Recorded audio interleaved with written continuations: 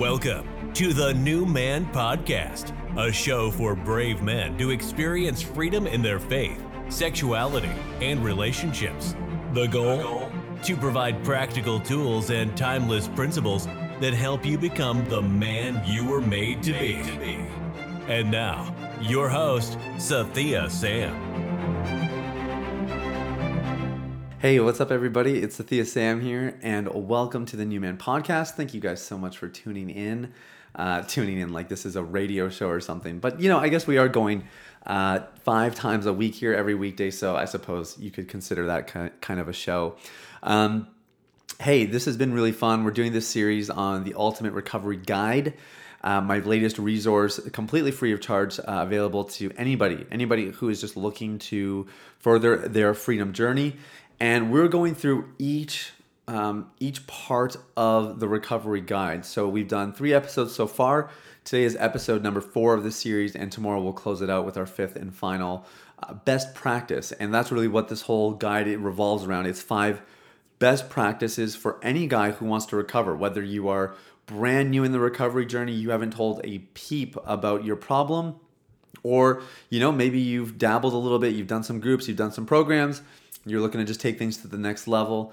Either way, this recovery guide is going to be super helpful for you. Now, we've talked about 3 best practices so far that all really play into each other.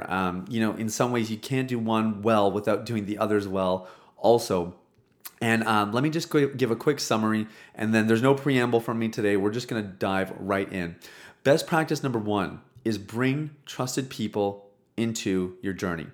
Don't do this alone. And, this is like very easy to say and very hard to execute, because the only thing you really want to do when you struggle with something as shameful as an addiction, let alone a porn addiction, is hide. That's all you want to do. You don't want to think about it. You don't want to talk about it. You don't want to have to deal with the discomfort and the pain that could come from having a conversation about it with another person. And some of you have probably done that first step. You've told somebody, and that's great. But it can still be hard to keep it ongoing, right? To keep those conversations going again and again. And that's why we do a lot of group coaching here. We really believe in steady, regular connection with each other and with a coach. But regardless of how you slice this, you're going to want to bring trusted people into your journey. And the emphasis is on trusted. They should be people that you really trust. Okay, I'm not going to go too far into that because we have other best practices to talk about. So best practice number 2 is to focus on the internal, and the external will take care of itself. So we want to avoid behavior modification and really focus on transformation of the heart. Now that took us into best practice number 3, which kind of begs the question of how do you monitor your progress? And instead of keeping track of streaks, we actually want to monitor internal progress. We want to pay close attention to how you are evolving as a man, your personal development, your character development, and ultimately the transformation journey that God has you on. Because as you transform, that is when you're really going to start to notice freedom actually becoming a part of your life. You can go a very long time without looking at porn. Doesn't mean you're free. We're much more interested in the progress of your personal development. Now, each of these best practices is in response to a mistake that is classically made. And today, the classic mistake that we are talking about is over-spiritualizing the problem. Now, a majority of our listeners come from a faith background. If you're not of a faith background, I just want to assure you that this is still going to be a useful concept for you to kind of wrap your head around in your recovery journey, and you're going to find out why. So whether you're, overtly Christian or not, maybe you're not sure, maybe you're of a different faith, you're going to find some benefit to this regardless. The reason that over-spiritualizing the problem is a mistake is because it negates the other elements that contribute to a porn addiction. So when I say over-spiritualizing the problem, what I'm really talking about is either focusing solely on the spiritual part of the issue, or not giving enough credence to the other areas of the issue. And we're going to talk about what some of those areas are. So an example is, maybe somebody teaches a sermon, one of your mentors, your parents, whoever, somebody says, struggling with porn is a demon. It's just a demon. All you have to do is get the demon cast out of you. Okay, I know that's a little bit of an extreme example, but that's an example of kind of like you have over-spiritualized the issue. Now, could there be a demonic component to this? Yeah, definitely. I mean, the very nature of pornography is demonic. It is literally inspired and driven by the enemy. I mean, absolutely, there are humans at play in this, but I personally believe that they are under the influence of demonic thinking, thoughts that are evil in nature.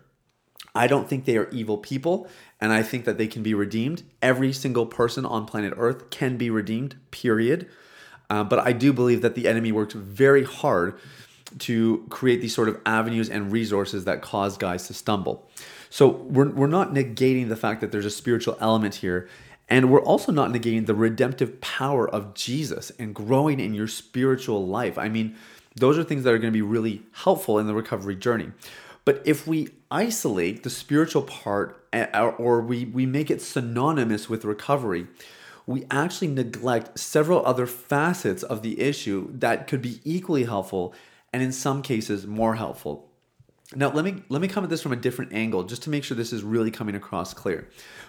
The main mantra of Deep Clean is that all behavior is rooted in belief. And we use that word intentionally, rooted, because we find that the weed metaphor is one of the most helpful ways to illustrate how you truly recover from porn. A lot of people tackle the weeds of their life by simply running over them with the lawnmower, quote unquote, whatever that might be. And what they end up with is a bunch of behavior modification, but no long-term resolution. True freedom is actually uprooting the problem. It's going underneath the surface and it's getting rid of the roots. Okay, that's the main mantra of Deep Clean. To take it one step further, I believe that the roots of our hearts grow in soil that is composed of 4 elements primarily. And those 4 elements are the social, the mental, the emotional, and the spiritual. Now, I kind of liken this to a chair. Okay, a chair that, every chair needs 4 legs to stand on stably. So if the spiritual is the only leg of the chair, you are very unstable. And you will have moments that feel like balance and freedom and stability, only to find that you are crashing later because you didn't have the other legs in place to balance your emphasis on the spiritual. So all is to say is one of the things that we miss out on when we only focus on the spiritual is these other areas that are, in my opinion, just as spiritual, really, like the emotional, the mental, and the social. These are all very spiritual arenas of our life, not as overtly as, praying a prayer, an exorcism, or, like wherever that's going to take you. But I guess the point I'm making here is it is still spiritual to focus on the other areas. But I think sometimes people just think like, well, if I pray more, if I read my Bible more, I should be able to get free. Those are things I thought. And there was some merit to that because if you carry out the disciplines well, they will actually connect your heart with God's. And that is a very good way to heal. It's a very good way to recover, but it is not in of itself comprehensive. So again, it's a really good start. It's an important facet, but we don't want to over-spiritualize the problem. Instead, we want to do best practice number 4, which is understand that God is equally in the aspects of recovery that are seemingly less spiritual. God is in all things. That's another way to put it, probably a better way to put it. God is in all things. And I kind of alluded to this earlier. When you take care of your emotional health, your mental health, when you strengthen your social skills, when you focus on having really deep, meaningful connections and relationships with the people that matter the most to you, God is in those things. It's not like he's only present when you pray or you wage spiritual warfare. He is there when you do everything. And that includes taking care of these other facets of the recovery journey. Now, in the recovery guide here, we've listed a couple spiritual disciplines that go a long way. And that was kind of just to prove like, hey, the spiritual stuff is important and let's do these things. So worship and prayer, reading the word, small groups, stillness and meditation. and talking to spiritual mentors, leaders, pastors, etc. These are going to help you tremendously, and we highly, highly encourage them. Now, here are some things that are not overtly spiritual, but could really benefit you in the recovery journey. Building emotional intelligence. Okay, just think about that. Who gave you your emotions? So wouldn't it make sense then that taking care of your emotional health would be a godly activity? I mean, if God gave them to you, then surely taking care of them is somewhat spiritual anyway. Number 2, discovering healthy emotional outlets. So cooking, nature, hikes, music, art. The list goes on. And a lot of people, when I used to do seminars on how to connect with God and how to build intimacy with Him, and when we used to kind of go around, and before we would really start the training, we would ask people, what are some of the ways that you experience God the most? And without fail, almost every single time, people would talk the most about nature, just experiencing God in nature. And that is so spiritual. Remember, He created the heavens and the earth, but being in nature is actually good for the heart. It's good for the mind, good for the body, good for the emotions. And these are spiritual things. They're not overtly spiritual. You're not getting brownie points in Sunday school for going on a nature hike or nature walk or whatever. But these things really go a long way. They go a long way for your well-being, and they're really going to contribute to your long-term recovery. I relisted meditation and decluttering the mind. I think in a more spiritual context, meditation is really meditating on the Word of God. I believe there's other kinds of meditation that are not, maybe you're not meditating on Scripture, but truths that are Scripture-based. So like something I meditate on is that I am enough. Now, it doesn't say that in Scripture. There's not a verse that says I'm enough, but we can kind of deduce the truth of that statement based on the text in certain passages like Luke 4 or Galatians 3, Colossians 3, 2 Corinthians 5. There's lots of different places. So anyways, meditation can go a really long way, finding things to focus on. Number 4, investing in friendships. Big one. In case you can't tell, that's like the undertone of everything we're going through here, investing in friendships. So yeah, definitely would encourage that one. And the last one is learning a new skill or a hobby. Learning a new skill or a hobby. So that goes a long way to just getting you to focus on something that gives you life, that you can concentrate your energy on. And John Eldredge famously says that every man needs an adventure. And the amount of guys who come to me because they cannot handle boredom and loneliness is through the roof. Boredom and loneliness. And both of those, in my opinion, are symptoms of a lack of adventure. Now, there's other things at play as well, especially on the loneliness front. But when you're experiencing boredom and it's causing you to watch porn or waste hours on YouTube or social media, yeah, you might need to just pick up a new skill, a new hobby, invest in something, and really go after it. So those are some examples of things you can do, but the list goes on and on. We probably could have just created a whole guide with like 101 practical things that you can do to get free of porn and just kept going here on this list. It's very, very long.